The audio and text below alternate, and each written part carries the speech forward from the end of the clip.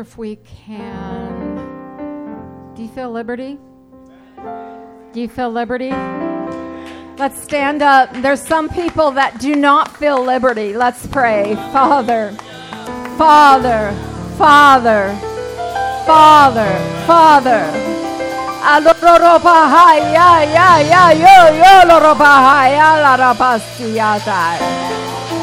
Yes, yes, yes. Jesus' name, Jesus' name, Jesus' name.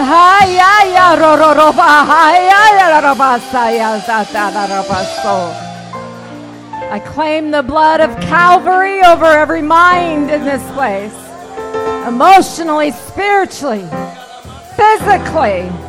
It must go. It must flee in the name of Jesus.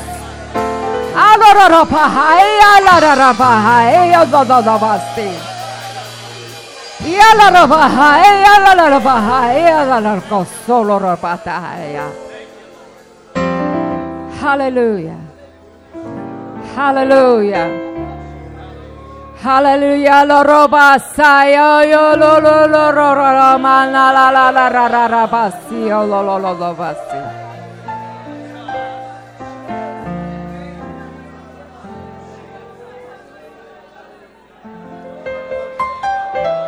Ha la la ra ra ra ra ma la ya lo.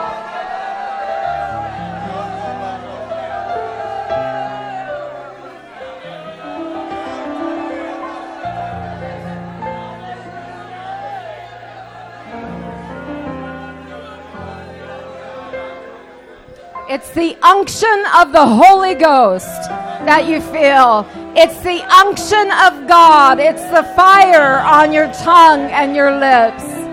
Hallelujah. Hallelujah. Hallelujah. Hallelujah. Hallelujah. Hallelujah. You're going to need that every day from here on out. You're going to need that. You're going to need to be in such a place and live in such a place to where we don't have to go back and repent before we start praying. You need to live in such a place every day that when you call upon the name of Jesus, you know you have a direct line. Whatever it is that is keeping you from that direct line, that is a stumbling block in your life, can be gone today. It can be gone today. Today. Hallelujah. Hallelujah. Hallelujah. Arabahaya la rabahaya la rabahaya. Don't take steps back. Don't compromise. Don't quiet down. Don't let anything stop the liberty that you have. Or that, shall I say, you had. Let it not be past tense, but let it be present tense today.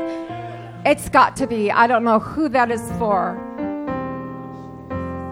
The unction of the Holy Ghost is upon you, inasmuch that I cannot wait to receive the word that comes forward today. It will carve us and it will make us what we need to be. God bless you. Hallelujah. You may be seated. I've asked Elder Nick Johnstone to come, and he and his couple of his children have driven over the pass this morning from Puyallup. And I'd like for him to come at this time. Turn this to him. Oh, yeah, we'll dismiss the platform. Why not? Thank you, Bishop. It's good to be with you today. Such a beautiful group of people.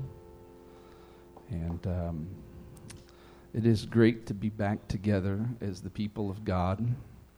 And while we haven't had the chance to be all the way back together yet as a group, I know that that's coming. And God's going to open the door when it's time, and He's going to put us all together in one place worshiping Him. And I got a lead on a place the other day. It's a indoor baseball practice facility, so it's got nice green turf on the floor. I'd be great for aisle running and rolling. So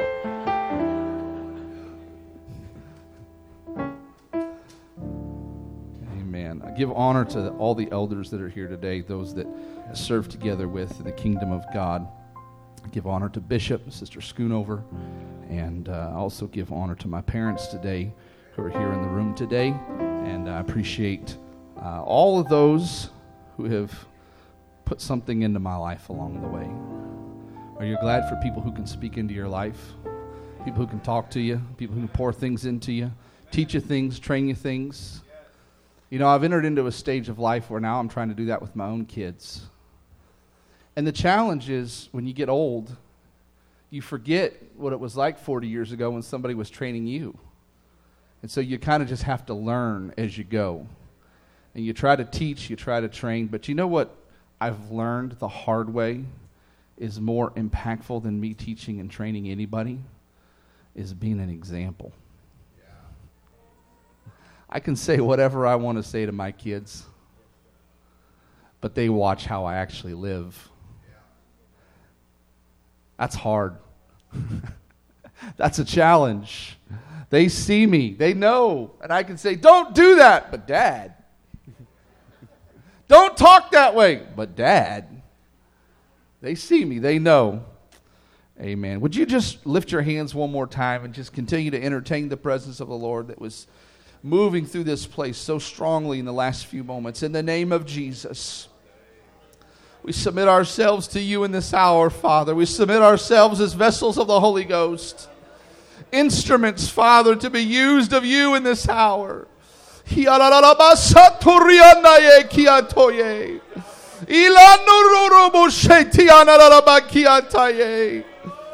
the name of Jesus, in the name of Jesus, in the name of Jesus. I'm going to talk to you today on humility. I've never talked about this before. I spent all yesterday and all this morning asking the Lord, really? Because you know the hardest part? Can I be honest today?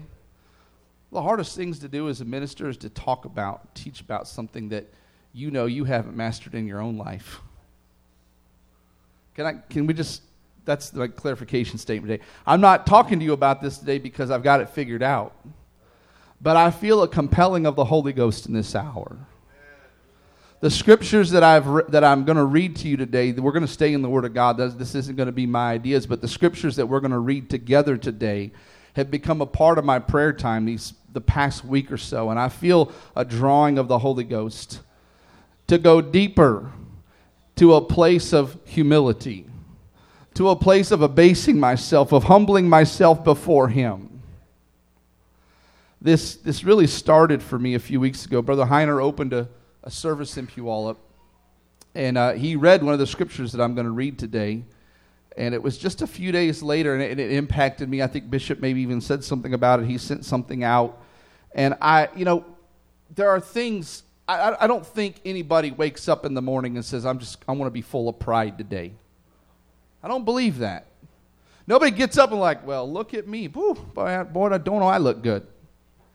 I actually feel sorry for the neighbors because they have to see me when I take the dog out at 6 o'clock in the morning and my hair is straight up in the air.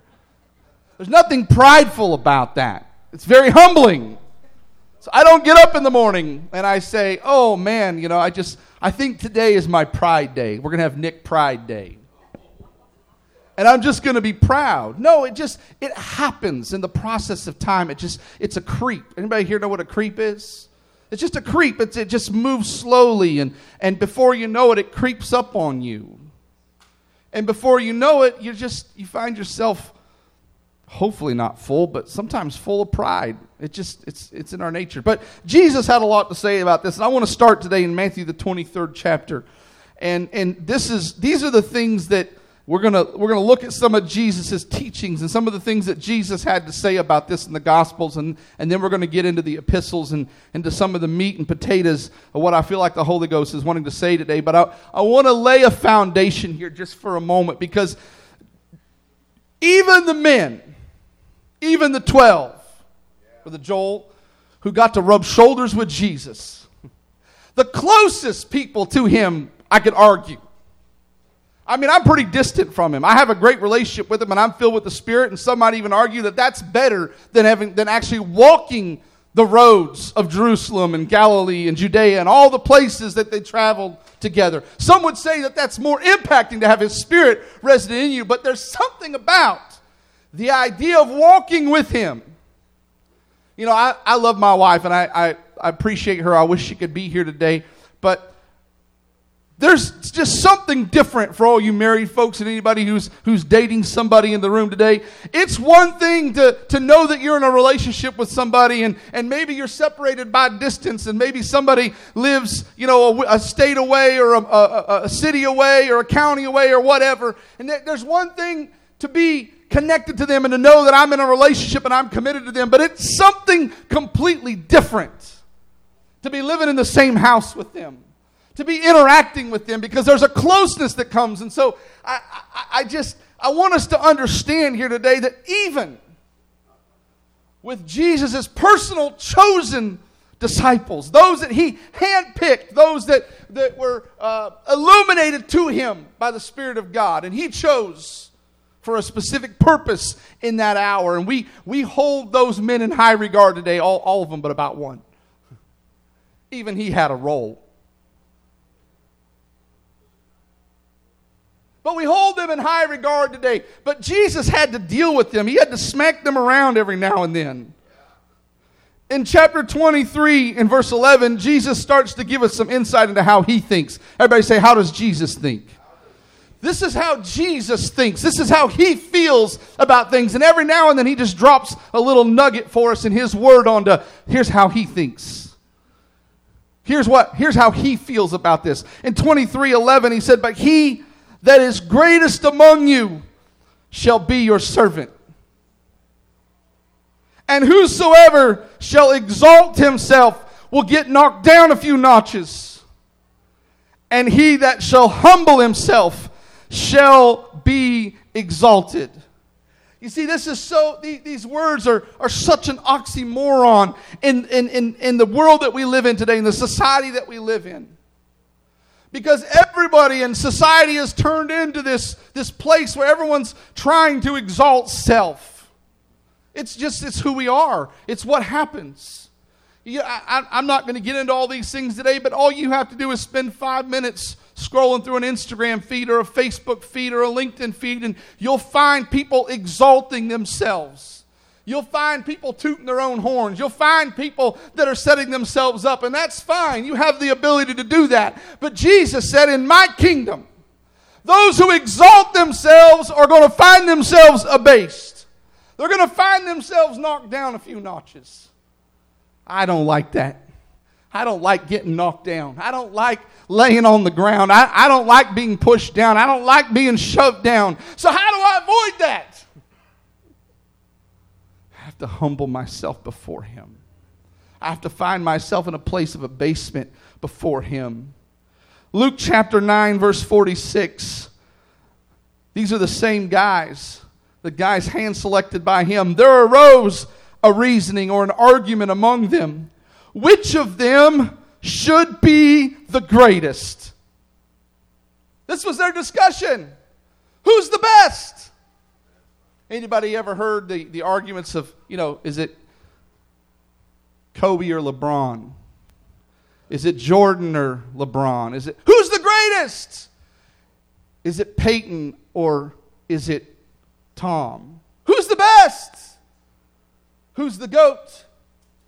And we talk about these things so freely, and I'm sure that if I stopped the service right now and we started that discussion about who's the greatest of all time between basketball, we could have a discussion, and probably an impassioned discussion, and you could get up here and you could make your argument as to why so-and-so's better than somebody else, and but you don't know the stats, and you don't know what happened in 93 and 94 and the finals in 97, and we get so big, we get so caught up on telling each other who the greatest is. Human nature. It's what we're programmed to do in society today. But Jesus said, He perceived their thought. He felt what was in their hearts. So He took a child. He grabbed a child. He brought him over and He set him by Him. And He said unto them, whosoever shall receive this child in my name receiveth me. And whosoever shall receive me receiveth him that sent me. For he that is least among you all, the same shall be great. These are things that are opposite of what we're taught. You can go to school and take classes on how to self-promote yourself. Yeah, they call it marketing.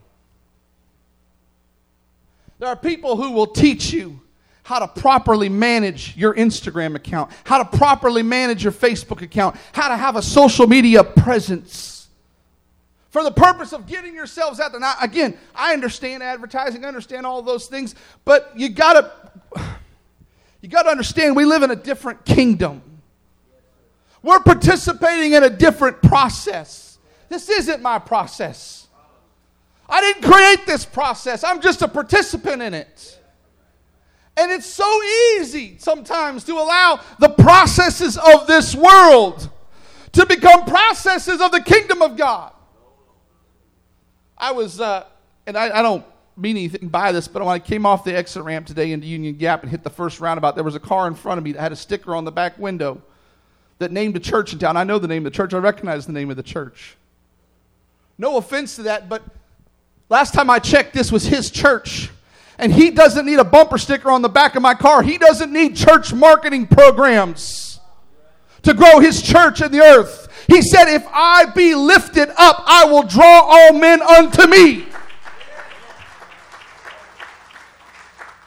My job is to exalt him, not self.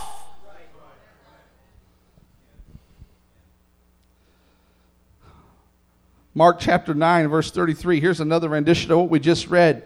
He came to Capernaum, and being in the house, he asked them, what was it that ye disputed among yourselves by the way? He knew what it was. They were walking along and they were having an argument, and he knew what it was, but he wanted to talk to them. He wanted them to admit what it was. What were you talking about? What was your discussion about? What were you feeling? What were you thinking? And they held their peace. They didn't want to talk about it. No. See, they already knew how he felt about this. So they held their peace.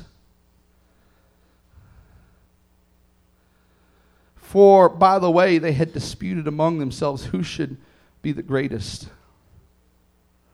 And he sat down and called the 12 and saith unto them, if any man desire to be first, the same shall be last of all and servant of all. And he took a child and set him in the midst of them. And when he had taken him in his arms, he said unto them, jump to Matthew chapter 20, back to Matthew chapter 20, verse 20. Then came to him the mother, the parents, the mother of Zebedee's children with her sons, worshiping him. Think about this for a second. Mom comes walking to Jesus with a kid in each hand. Oh, Lord, we worship you, Lord. Hallelujah. You're so great, Lord. Oh, Jesus, you're so awesome. There's none that compares to you. And those around must have been looking at us like, oh my goodness, look at the worship. Look at the awe. He knew her heart. He said unto her, what wilt thou? She saith unto him, grant that these my two sons may sit, the one on thy right hand and the other on the left in thy kingdom. But Jesus answered and said, ye know not what ye ask. Are you able to drink of the cup that I shall drink of, and to be baptized with the baptism that I am baptized with? They say unto him, we are able. And he saith unto them, ye shall indeed drink of my cup, and be baptized with the baptism that I am baptized with. But to sit on my right hand and on my left hand, that's not mine to give, but it shall be given to them for whom it is prepared of my Father. And when the 10 heard it, they were moved with indignation against the two brethren. But Jesus called unto him and said, ye know that the princes of the Gentiles exercise dominion over them, and they that are great exercise authority upon them. But it shall not be so among you.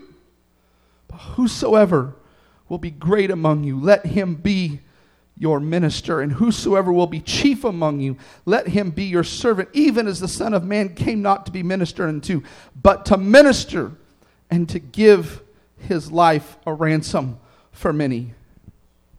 Hear me right now. I don't care how old you are. I don't care how young you are. I don't care how discounted you feel in life, how less gifted you feel than somebody else. God has a plan for your life. And that's not a cliche. That's not hyperbole. That's not just trying to excite you and get you to buy it. That's the truth. He who created you didn't create you planless. He didn't just create you and say, oh, well, could have done better. Let's put this on the shelf. We'll let them live life. No, that's not his plan. God has a plan for you. If you're here today, God has a plan for you. If you're not here today and you're watching online or watching later, God has a plan for you. A specific plan. And in His timing, He will do His work. And it will be played out in your life. Get out of the way. Quit trying to push yourself to the front of the line. And get something early that God has a plan for you. God said to these men, yes, I picked you. There's a plan for you. Did they really know all that was coming? I mean, did Peter see the day of Pentecost? Did they see the New Testament church and all the things that God was going to do in them and through them? And that initial revival, that initial outpouring of the Holy Ghost that many of them got to participate in. Oh, we know what happened to some of them. But they had to go through some things. There was some process. Peter could stand up with authority on the day of Pentecost and say, these are not drunk as ye suppose. And we look at him as one of the greatest preachers who preached the message that brought the initial outpouring of the Holy Ghost. And it was great, but do you know how humbling it must have been to hear,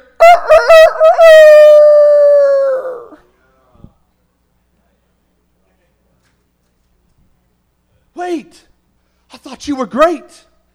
I thought you were awesome.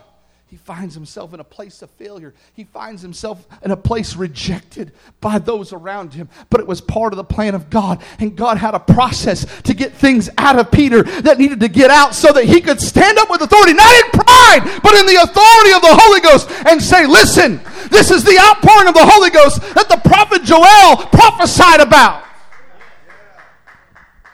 They knew exactly what he was talking about. They read it every Saturday, every Sabbath. They read from the prophets. They understood exactly what it was that he was talking about. Do you understand the difference between walking in pride versus walking in spiritual authority? They're not one and the same. Sometimes I'm concerned we confuse them. Let's pray right now in the name of Jesus. Father, you know the beginning from the end. There is nothing that is hidden from you. You know every heart in the room. You know every mind in the room. I pray right now in the name of Jesus, let your Spirit prevail in us. Let your Spirit prevail in us today. In the name of Jesus. In the name of Jesus. God had a plan, but there were other things that had to play out first. There were 3.5 years. I don't know what part in the process she came in tow with those boys, but there was a process that needed to play out. They were going to have to be sent out 2 by 2. They were going to have to deal with the rejection of Jesus. If you go look at Jesus' ministry, it can really be placed into about 3 components.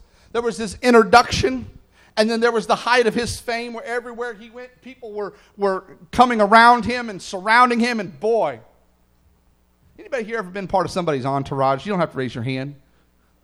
It's just kind of fun, hanging out with cool people. Everywhere you go, they're like, yeah, I'm with him. I'm with him. Just cool. They lived through that for, I don't know, maybe a year or so of Jesus' ministry. Then all of a sudden, things flipped. And you read things like, we can't go through Galilee. They tried to kill you last time we were in Galilee. We can't go over there. They tried to stone you. And now they're kind of just hiding out and moving from location to location. This was part of the process. This wasn't about the hype. This wasn't about who they were, who he was. He was trying to separate some things out, trying to work some things out of them. It was a part of his plan. He said it, you're going to be baptized with the baptism I'm baptized with. You're going to have to drink of the cup of suffering I drink from. It's just part of the process. You got to get used to that. Let's jump ahead to 1 Peter chapter 5. 1 Peter chapter 5 and verse 1. The elders which are among you I exhort, who am also an elder, and a witness of the sufferings of Christ. There we go. This is Peter. Hey, not only I'm an elder among you, I'm equal to you. He wasn't saying that in the sense that, hey, we're equals in authority. He was saying that, hey, we're brothers. We're one of another. We work together. He was identifying himself to them. And then he also says, I am a witness. Sister Schoonover, I got a testimony of the sufferings. I had to go through some junk. And so he starts talking to them about this direction that he feels. He said, not only was I a witness of the sufferings, but I was also a partaker of the glory that shall be revealed. You see, everyone's looking for the glory, but nobody wants the sufferings. The glory came after the sufferings. We know what his glory looked like. I mean, think about that for a minute.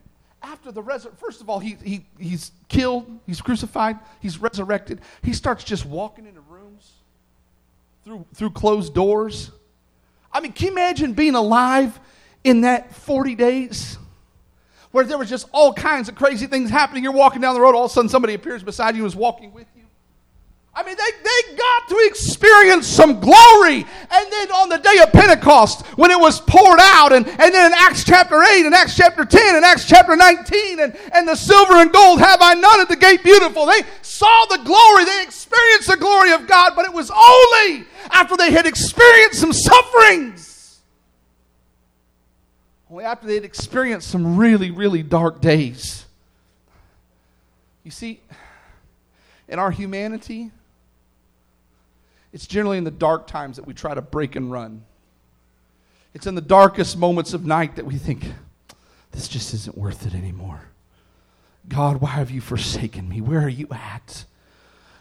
You filled me with your spirit, and I thought this was going somewhere, and boy, I was feeling really good, but now I'm not even sure if you're real. I don't even know where you're at, and we stumble around in the darkness of life, and we don't realize that all the while he's right there, but it's in the darkness that he can reveal himself to us in a greater way.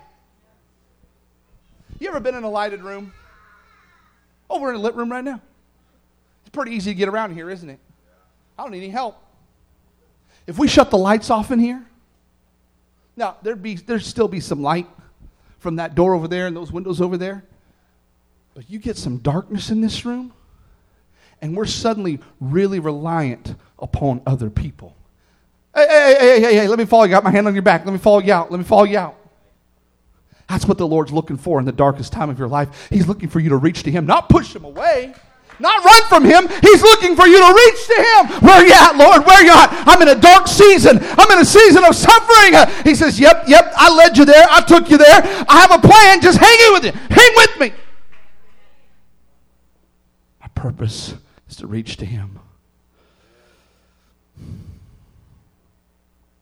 Feed the flock of God which is among you, taking the oversight thereof, not by constraint but willingly, not for filthy lucre but of a ready mind, neither as being lords over God's heritage, but being in samples to the flock. And when the chief shepherd shall appear, ye shall receive a crown of glory that fadeth not away.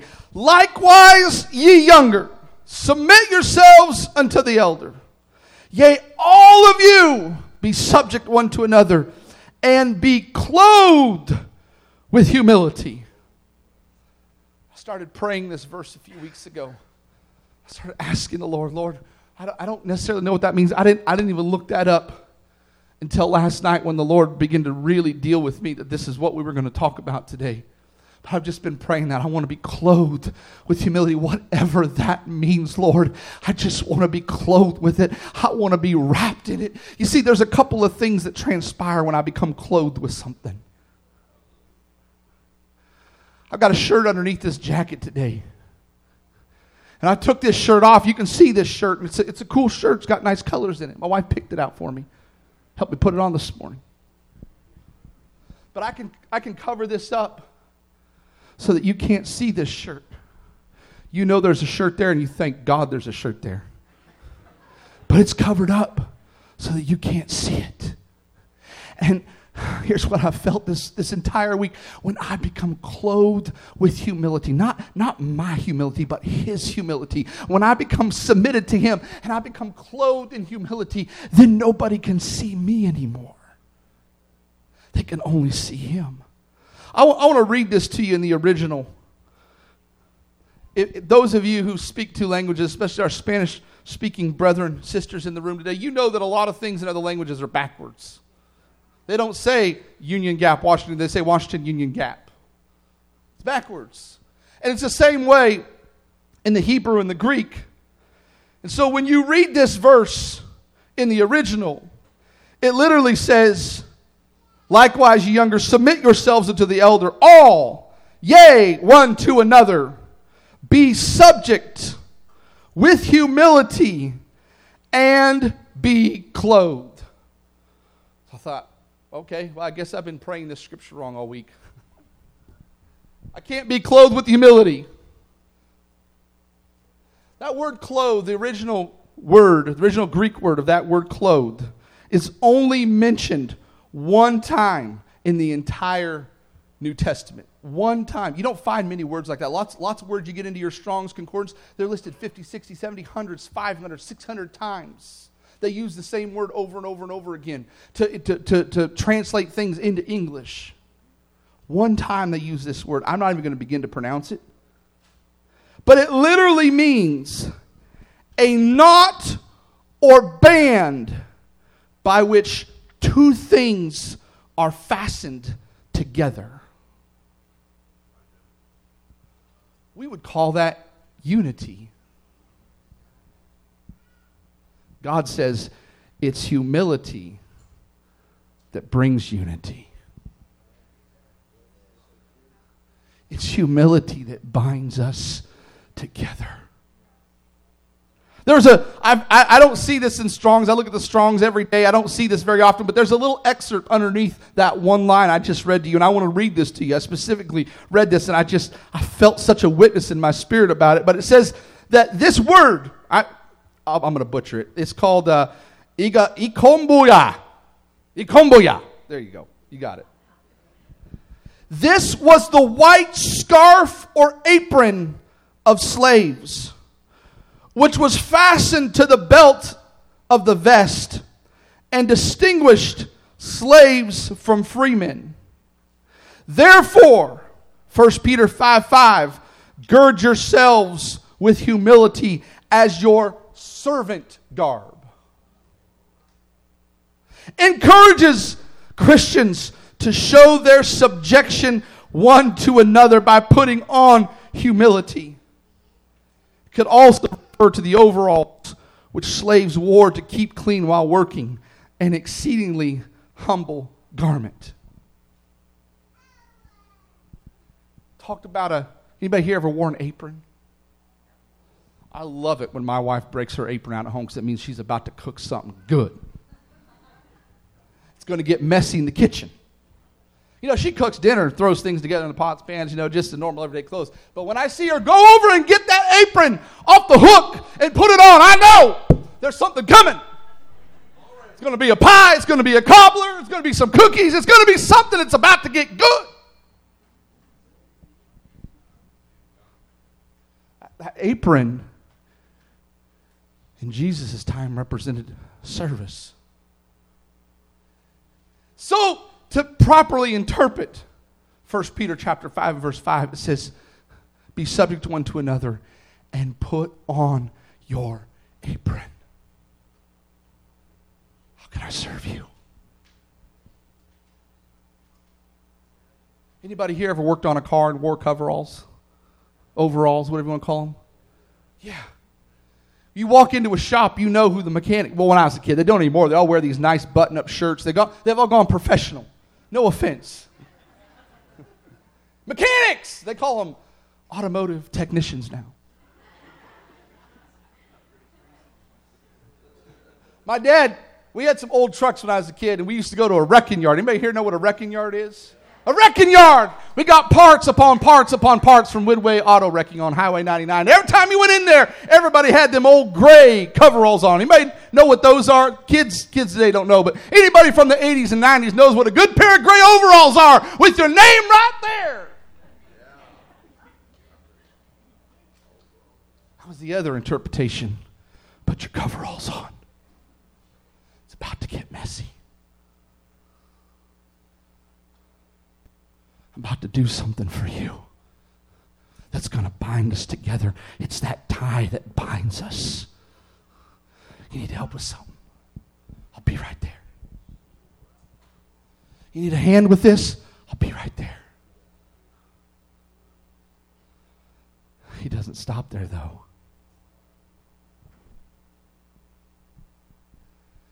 He says, for God resist those who refused to don the apron. He refuses those who say, don't call me a mechanic. I'm an auto tech. Give me my button-up shirt. Give me my blue slacks and my black shoes. Give me my name and put my ASE certification on the shoulder, because I'm somebody now. God resists that. Come here, Joey. Now, you're a big strapping man, so don't hurt me. Resist me. I want to go somewhere in life. Father, I want to go somewhere in you, but I don't know what it is. There's just something between me and you, God. We use this term a lot, spiritual resistance. There's just all kinds of spiritual resistance. Could it be that God's resisting me?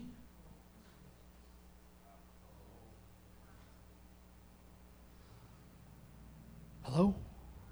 Could he be resisting me? Oh, I had to think back. I had a long drive here. I had to think back of all those moments that somebody asked me, how did it go today? Oh, there's a lot of spiritual resistance in the room. Was it me? Did I come in and grab the mic and didn't put the apron on first? See, I'm not here today as a preacher, a minister, a pastor, an elder, a deacon, whatever. I'm not here today as that. I'm here as a servant of Jesus Christ. I came to serve.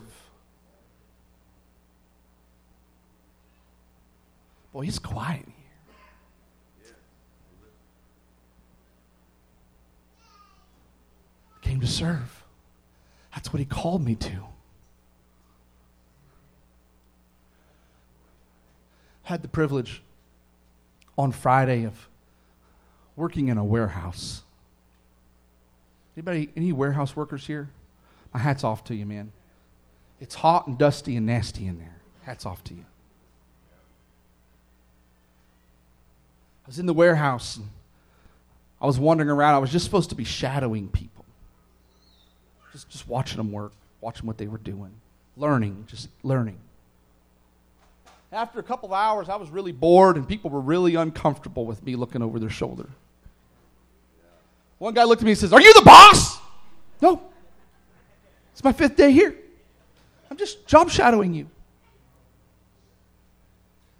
So finally I asked somebody, I said, what are all these carts? They were just carts, you know those like plastic push carts, Rubbermaid carts, just piled high with product all over, just stacked all over the place. I said, what are these? What are these? Well, these are things that people have pulled. These are orders that people have pulled off the shelves. They're just sitting here. Somebody has to double check them. They don't trust us. They have to be double checked. So I walked over and I picked up the purchase order off the top of the first one and I started scanning through it. I'm like, yeah, there's 4 boxes of those. Yeah, there's 3 of those. Yeah, okay. I said, is that it? This one's good. What are you doing? I said, I was just helping you. But in about an hour, I had all the carts finished. Put all the POs back on top, signed my initials on them. The warehouse manager came in. He said, what are you doing in here? I said, well, I was just helping you guys out. It's Friday night. Everybody wants to go home early. And they had all these carts that they need to double check. And nobody can leave because they can't load it onto a pallet for a driver to pick up on Monday morning until it's checked. He said, you really did that? You checked all those? Yeah. What's the big deal? He said, nobody comes in here and does that. I said, just all I know how to do. Put the apron on. Father, what needs done in your kingdom? Sometimes we get to this place where that's not my job. Who's in charge of this?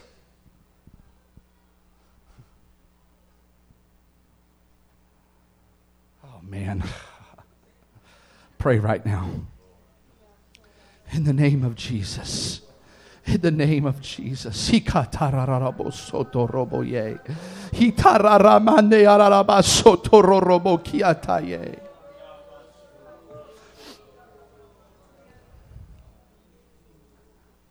So God resists the proud,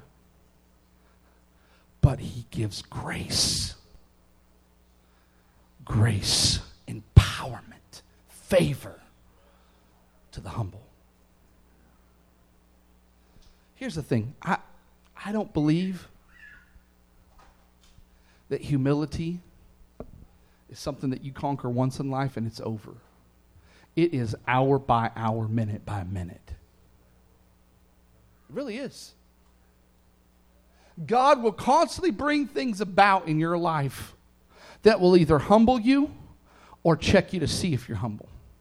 He will bring things about that will either test you to see if you're going to take the credit for what's happening or if you're going to turn it back to him. Because that's what he wants. Let's read another verse here. Philippians chapter 2, Brother Hart.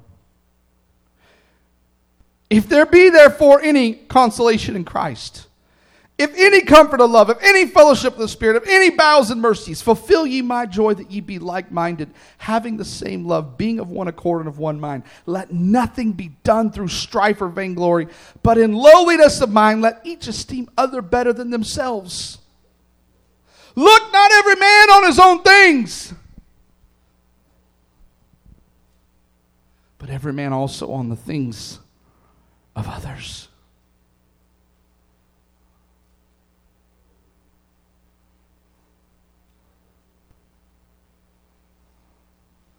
Father, in the name of Jesus right now, open our eyes to see, Father. Let us look around us. I pray that you would lead us in the name of Jesus. You know those that surround us. You know the needs of those around us, Father. Those in our neighborhoods, Father, those in our communities, those in our sphere of influence. I pray right now in the name of Jesus. Open our eyes to see as you see. Let us understand who you've put in front of us to minister to, who you've put in front of us to work with. In the name of Jesus. So easy to become so self-focused. I'm busy. I got things going on. I got things to do. I got kids. I got all these responsibilities. I got all these tasks. I got all these chores. It's okay. That's okay. You can get all that done. Can you look out for others at the same time? Can you help somebody else? Can you assist somebody else with something?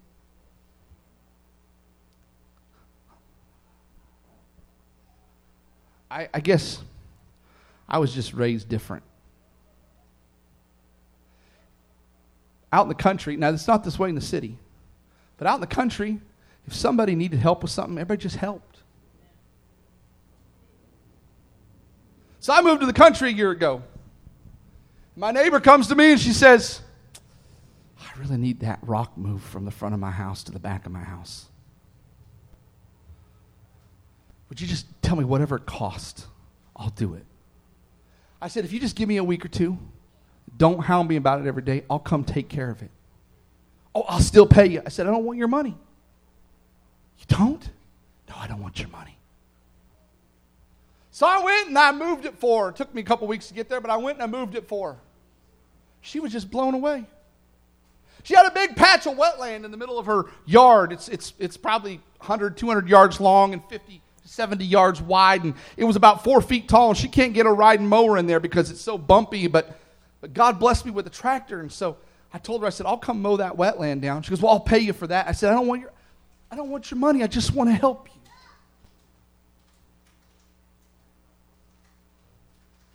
And she just stood on her front porch and watched me. She could not believe what was happening. This is what God was talking about. This is what the scriptures were trying to teach us. Look every man also on the things of others. What is around me? What can I get to be a part of? Who can I help? Who can I be a blessing to? It takes humility. It's humbling myself.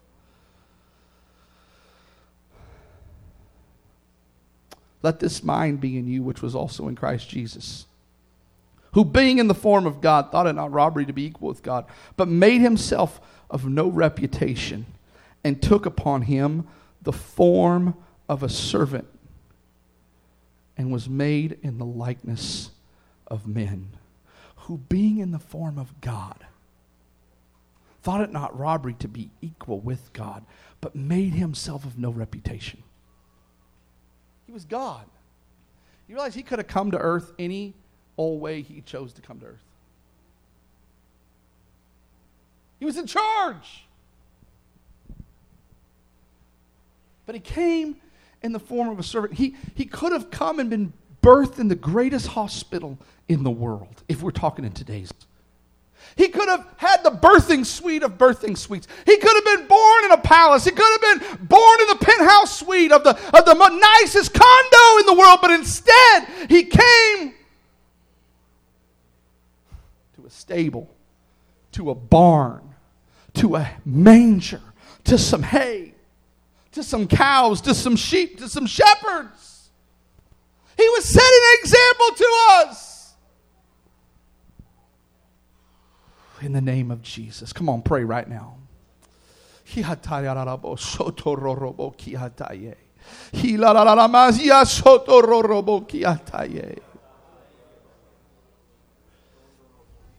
Elder Hart, I find it hard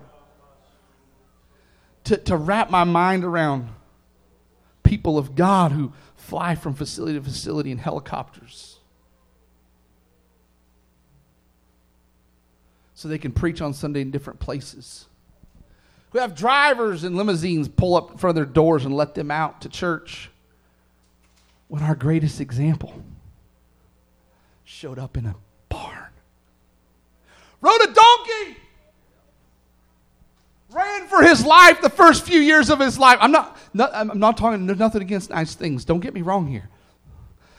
But he said, if I can come to him in humility. He being the greatest example, said, I made myself of no reputation, and I took upon me the form of a servant, and was made in the likeness of men.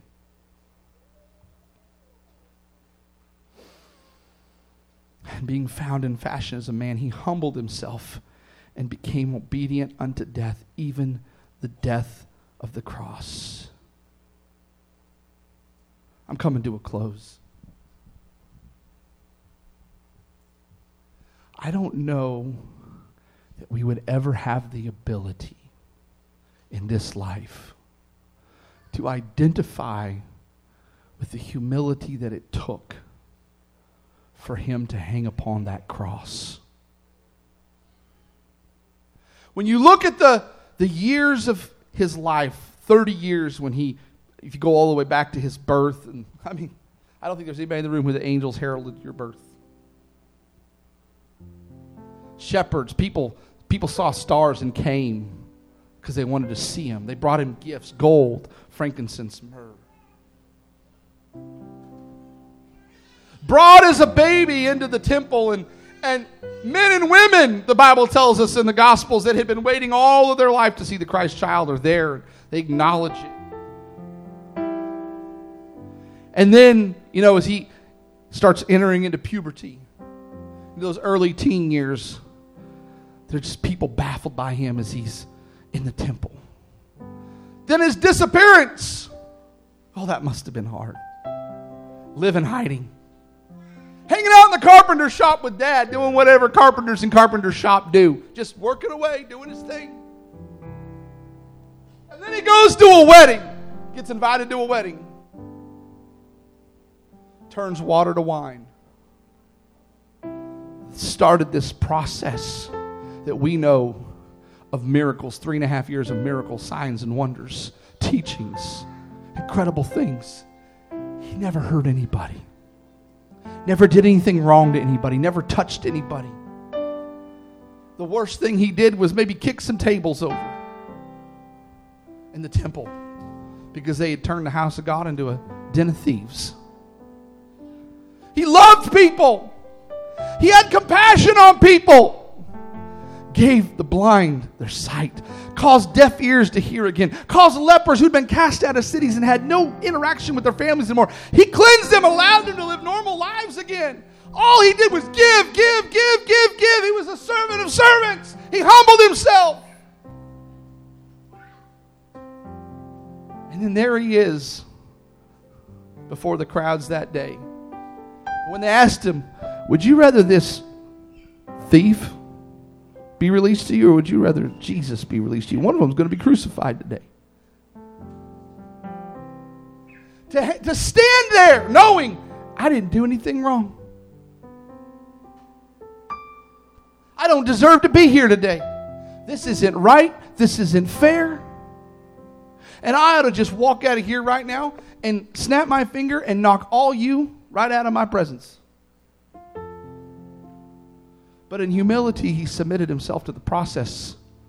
We find him praying in the garden, if it be your will, let this cup pass from me.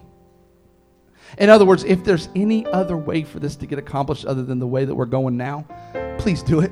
But if there's not, okay. That was what he said when the scripture says that he submitted himself. He became obedient unto death, even the death of the cross. He humbled himself to that. You can stand with me. We find an interesting scripture in the book of Exodus chapter 33.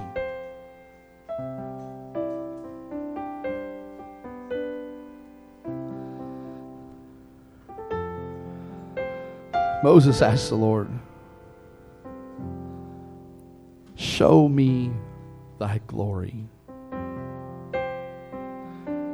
He said, I will make all my goodness pass before thee, and I will proclaim the name of the Lord before thee, and will be gracious to whom I will be gracious, and will show mercy on whom I will show mercy. And he said, thou canst not see my face, for there shall no man see me and live. And the Lord said, behold, there is a place by me. And you're going to stand upon a rock, Moses. And I'm going to allow my glory to pass by. And it shall come to pass that while my glory passeth by, that I will put thee in the cleft of a rock. I'm going to hide you. And I'm not just going to hide you, but I'm going to cover you with my hand while I pass by. We understand what the glory of God meant in the Old Testament, the power of God. At one point, Moses came down off a mountain. It shone so bright on his face that he had to wear a veil. It scared the people of God. That glory and power of God is just as powerful today as it was back then. And I will tell you, there is nothing in this world that I love more than when the glory of God comes down in one of my personal prayer times. Even more when it comes down in gatherings like this and the glory of God begins to fill the room. The power of God begins to move and miracles begin to happen and things begin to transpire and hearts become changed. That same glory that visits us visited Moses at his request. But God said, before that glory is going to show up, you, Moses, are going to have to hide. You're going to have to get over here on the side. I'm going to have to cover you. I don't want you're not going to be seen with my glory. Can I tell you today? I want to do whatever it takes to get out of the way, to humble myself before Him so that the glory of God can be revealed in this hour. The world needs a manifestation of the glory of God. But it's not going to come because I exalt myself. It's going to come when I get out of the way, when I can put on the apron, when I can put on the coveralls and say, Father, you have your way. You do the work. It doesn't have to be about me.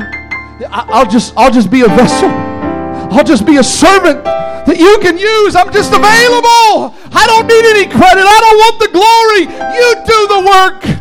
I'll make sure you get all the glory. Come on, talk to the Lord right now. He said He's a jealous God. He said His glory He's not going to share with another.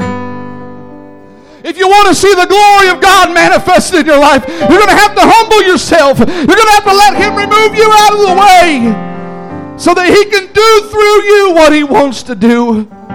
Oh, only you and God know what that process is going to look like. Only you and God know what the process is going to appear like. Only you know what lies ahead. Only He knows what He's going to allow you to go through so that His glory can be revealed. In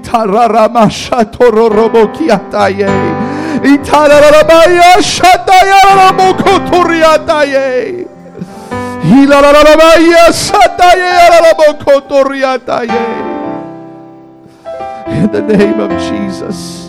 In the name of Jesus. Father, let us be clothed. Let us be knit together with humility today. Unify us in our humility as we humble ourselves before you. In your mighty hand. In the name of Jesus. In the name of Jesus.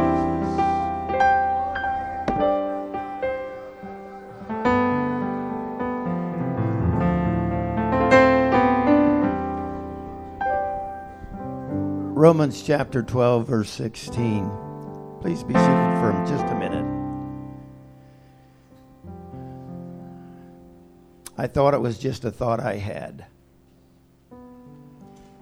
Triggered by Elder Hart's statement earlier on when he said, Jesus made himself of no reputation, which he took an action. Made himself of no reputation, but it doesn't stop there. Elder Johnstone then, when read the rest of the scripture,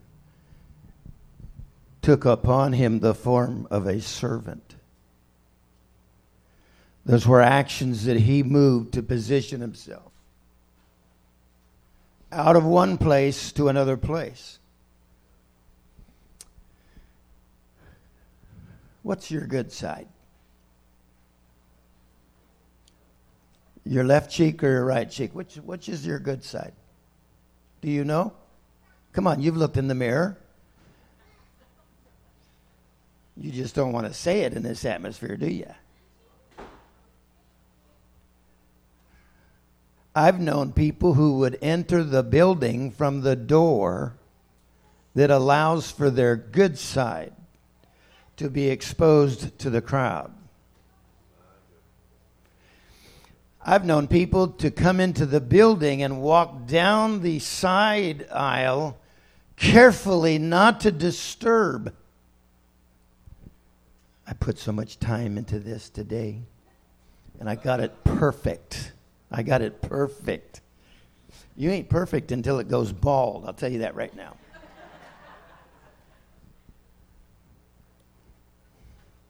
I've observed over my many years now, people that the whole crowd could tell, they are so focused on their presenting of themselves as they came into the room, thinking, yeah, all eyes are on them.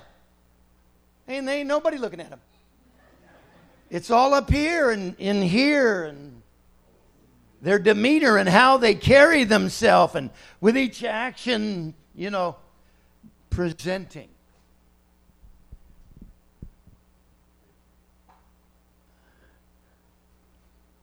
I've known some who have waited till all were seated until they made their entrance into the room.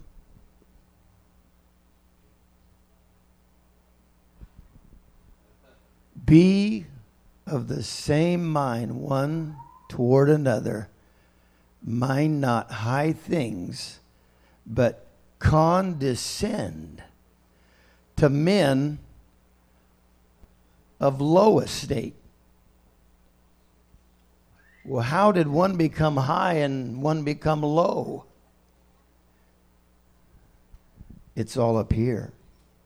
It's when you see yourself as just elevated a little bit above everybody else.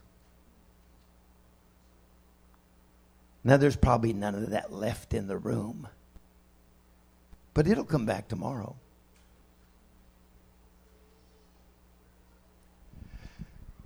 when you can come into any room and let all that are in the room feel common with you. That's when you have condescended. It wasn't coming down a staircase. It wasn't coming down off of a pedestal. But it was adjustments in what you release. It's an adjustment in what you relay. Your demeanor. Who you are. Listen to me. This came to me in the opening, and I held back and didn't say it. This should affirm to you that this wasn't a message Brother Johnstone came up with. This isn't just God dealing with Brother Johnstone about something. This literally is the mind of God for today, for every soul in the building. And the importance for the unity of the body coming together. That when we come among each other, we are common with each other. There's no big I's, there's no little U's. But there is I believe that there is something that we consciously let go of and release.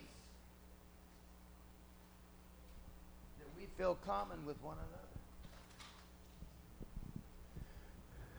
That's what Jesus was doing. He wasn't putting on a show by climbing on a donkey and saying, I got to get these people to believe that I've got humility in my life. It was truly who he was.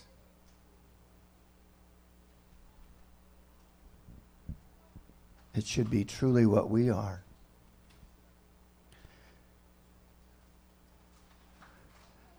I feel to open the altar here. As we each one examine and bring before the Lord. You know, true humility before God brings humility in the eyes of others. True humility as self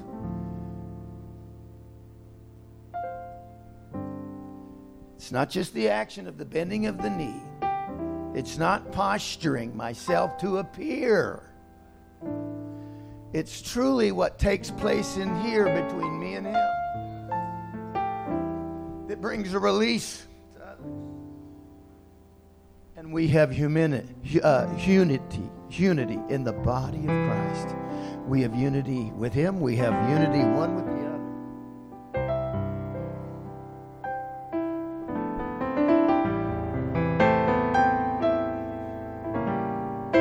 Was a time when I began, or sometimes when we got dressed for church, that it wasn't helping us because we called it our Sunday best, our Sunday dress. In other words, we were putting on something for Sunday. And the minute we left in our Chevrolet Impala, we became something else. And so when we would meet with people, they'd say, who's that guy, man? He's not what he was. What's going on?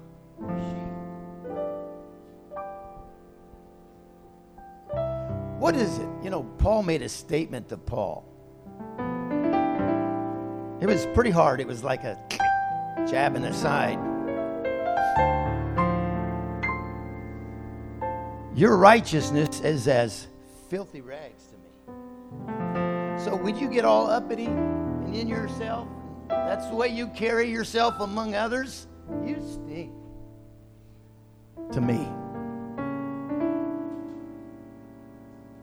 This is where the rubber meets the road. It's not about a church service. It's not just about us coming together and feeling good about, our presentation one to another, our surface little, how you doing? Good to see you. Great. Oh, I didn't want to hear about all that.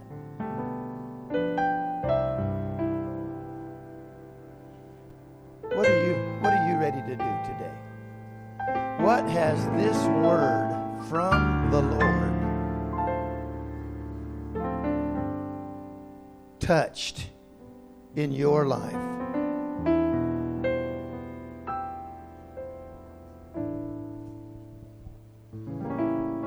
He ain't talking to me. Better check that.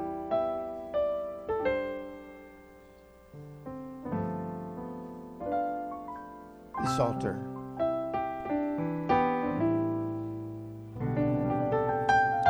In the Old Testament, the altar was made of stone.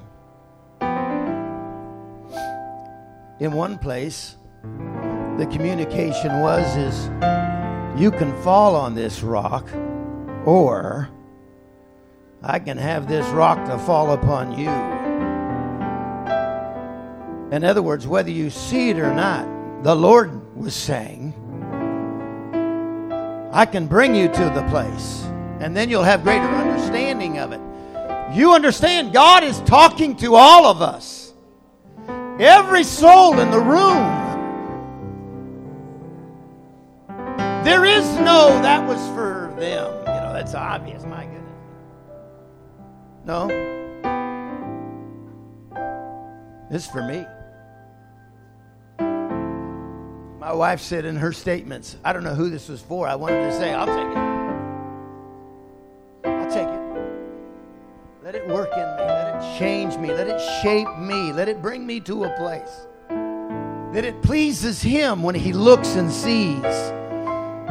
As I walk along, as I walk through the body, as I interact with the body of Christ. This altar is open for you. It's open for me. It's here. You can turn your chair into an altar. It's a little soft and cushy, but you can still make it an altar.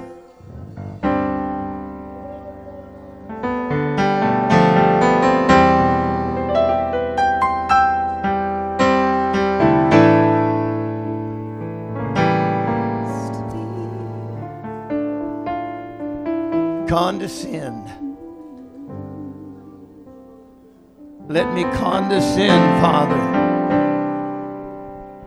Esteeming others higher than myself.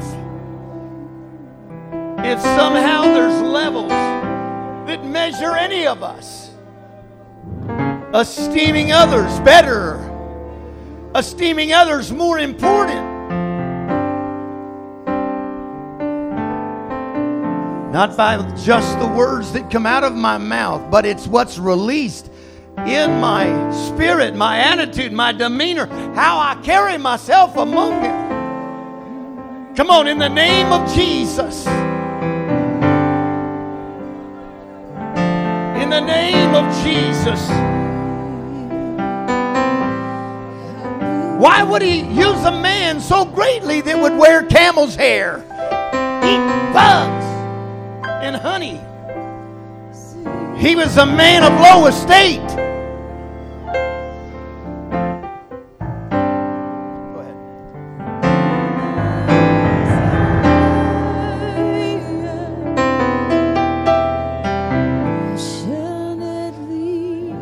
Is to be what you call me to be. Hallelujah, yes. That's what I'll be. I will be.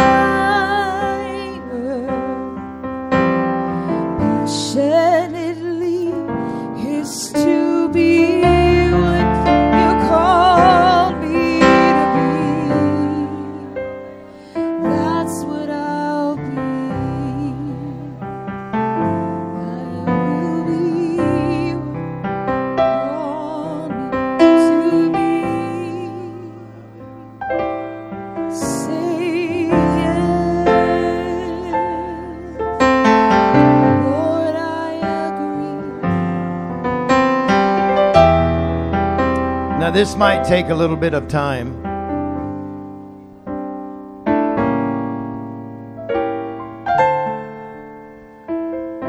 Time didn't avail itself earlier, but you came into the room and you looked across and you made eye contact with somebody. And then you quickly darted your eyes away because you knew that we were moving into opening this service, and you sit down and you haven't greeted them. I promise you I've made the practice. We just came away from a conference the other day. If for some reason I don't feel like talking to anybody, I'm going to look at the floor as I walk to my seat. Because when I see somebody and make eye contact with them, it's almost like a, hey, hi, how are you doing? But then I have to consciously make the effort to look away. And it may seem limited, but there's a certain amount of a little bit of rejection in that. Okay?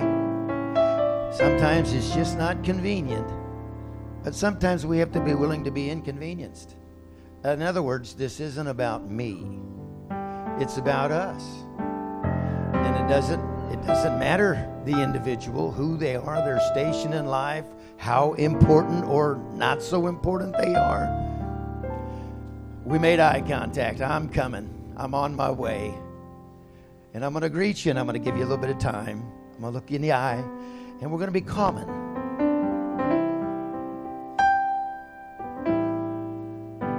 I'm not going to exit and go sit up with the important people. I don't know where it came from early on, but I've never gone to the preacher room to eat the meal at the end of a fellowship meeting. Man, let's sit out here, man. We're all together in this. I know I've got frowned at a few times. Hey, scoot over. You're supposed to be in here with us. No, I'm good. I'm good right here. Now, this may take a few minutes. But as we dismiss, would you greet one another? Would you extend the right hand of fellowship to a brother, a sister? God bless you.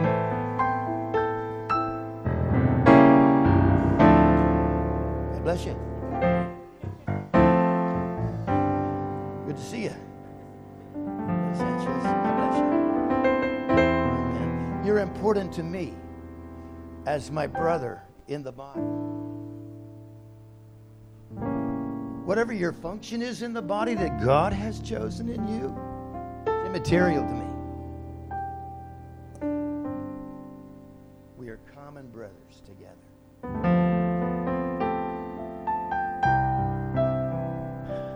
Some people's path has had them beaten up.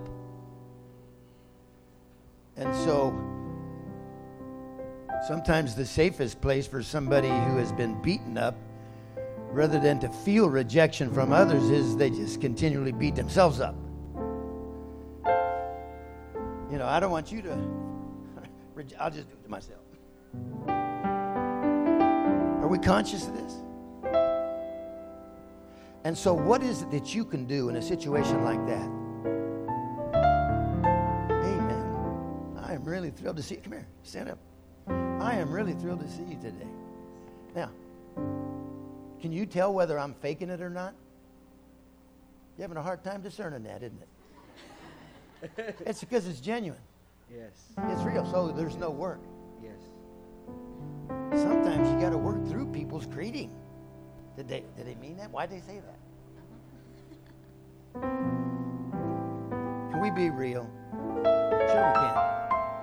Because that's what we are. We're real people here. Ain't no angels among us. Sit down now. You feeling a little conspicuous there?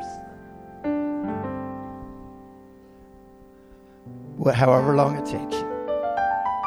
You're dismissed in Jesus' name. I will see you at Wixom Park. God bless you.